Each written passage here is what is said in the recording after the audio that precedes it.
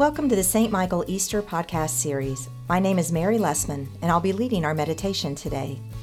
Our theme this Easter is Come, Follow Me.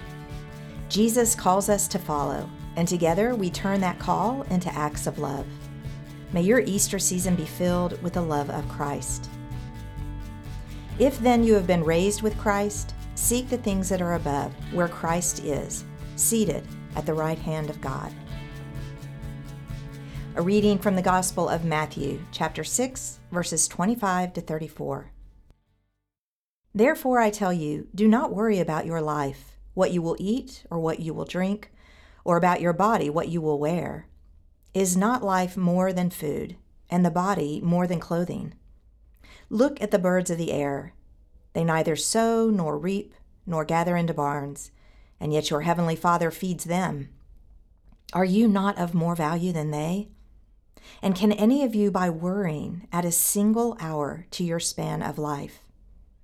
And why do you worry about clothing? Consider the lilies of the field, how they grow. They neither toil nor spin, yet I tell you, even Solomon in all his glory was not clothed like one of these. But if God so clothes the grass of the field, which is alive today, and tomorrow is thrown into the oven, will he not much more clothe you, you of little faith? Therefore do not worry, saying, what will we eat, or what will we drink, or what will we wear? For it is the Gentiles who strive for all these things. And indeed, your heavenly Father knows that you need all these things. But strive first for the kingdom of God and his righteousness, and all these things will be given to you as well. So, do not worry about tomorrow, for tomorrow will bring worries of its own. Today's trouble is enough for today. Here ends the reading. There's an episode of The Big Bang Theory where Amy ruins her boyfriend Sheldon's favorite movie. They watch Raiders of the Lost Ark together, and when it's over, she says how much she enjoyed it, even with the glaring plot issue. Sheldon is offended and asks, what plot issue? It's the perfect movie. But Amy explains, Indiana Jones plays no role in the outcome of the story. Whether he's involved or not, the Nazis would have found the Ark of the Covenant, taken it to the island, opened it, and all died, just like they did. Indiana Jones is irrelevant. If he wasn't in the film, it would turn out exactly the same. With this, she ruins Sheldon's favorite movie for him. And perhaps I just ruined it for you as well. I thought of this as I read our passage for today. Jesus asks, can any of you, by worrying, add a single hour to the span of your life? Do not worry about tomorrow, for tomorrow will bring worries of its own. When we think about it, we know that worrying has absolutely no impact on the outcome of a situation. It might affect our mental, physical, and emotional health, negatively, I might add, but it doesn't change a thing. With or without worry, what will happen will happen. And yet, we seem to find it impossible not to worry. And in fact, whole industries have arisen to encourage our worry. Advertisers aim to make us worry that we're out of step if we don't have the outfits or toys or experiences that everyone else has. The financial sector plays on our worry that we won't have enough money in our retirement or old age to remain independent and support our lifestyle. The 24-hour news cycle wants us to worry that everything is going to hell in a handbasket, and if we're not terrified, then we're just not facing reality.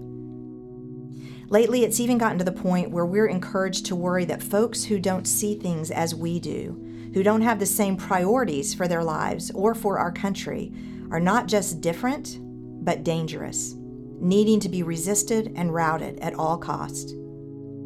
So, even if we want to give up our worry, we are swimming upstream. Our worry is rooted in fear. And yet, fear not is one of the most frequent exhortations in Scripture. I've heard that fear not appears 365 times in Scripture because God knew we needed to be reminded of it each and every day. We fear lack of security, lack of control. We fear unexpected change that upends our life. We fear illness and accidents for ourselves and our loved ones. Regardless of Jesus' admonition not to worry, regardless of all the times that Scripture has told us, fear not, we continue to do so. In our passage for today, Jesus is addressing the excessive worry and anxiety that can result from a life separated from God. We cannot, Jesus contends, have it both ways. We cannot live into our discipleship and yet be overly focused on the instability of this world. Do we trust in our own striving and control as the bedrock of well-being for our lives? Or do we trust that God is that bedrock foundation? Do we rely on ourselves for our security and comfort? Do we trust in our own power and ability to get things done? Or do we trust in God's providential care, regardless of our circumstance? Jesus is saying that if we are rightly centered in God first, then in good times and bad, we have no reason to worry. He is inviting us to live in God's reign, where priorities are clear. He's encouraging us to trust that even when we don't know prosperity, we will know sufficiency. This doesn't mean that we lay on the floor and check out and wait for God to make everything in our lives good. As in all things, we are to partner with God in living this life of trusting discipleship. To the extent that we rely on our own abilities and resources and not on God's gracious care, we will be plagued by worry.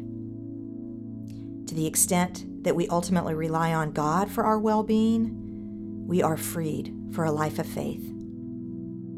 When we are about God's business and operating out of God's vision for us, we have no room and no need for worry. We can face life with all its uncertainties and contingencies with the assurance that we are not alone, that God hears, sees, and cares about our situation. Amen. Please join me as we continue with the Lord's Prayer. Our Father, who art in heaven, hallowed be thy name. Thy kingdom come, thy will be done, on earth as it is in heaven. Give us this day our daily bread, and forgive us our trespasses, as we forgive those who trespass against us. And lead us not into temptation, but deliver us from evil. For thine is the kingdom and the power and the glory, forever and ever.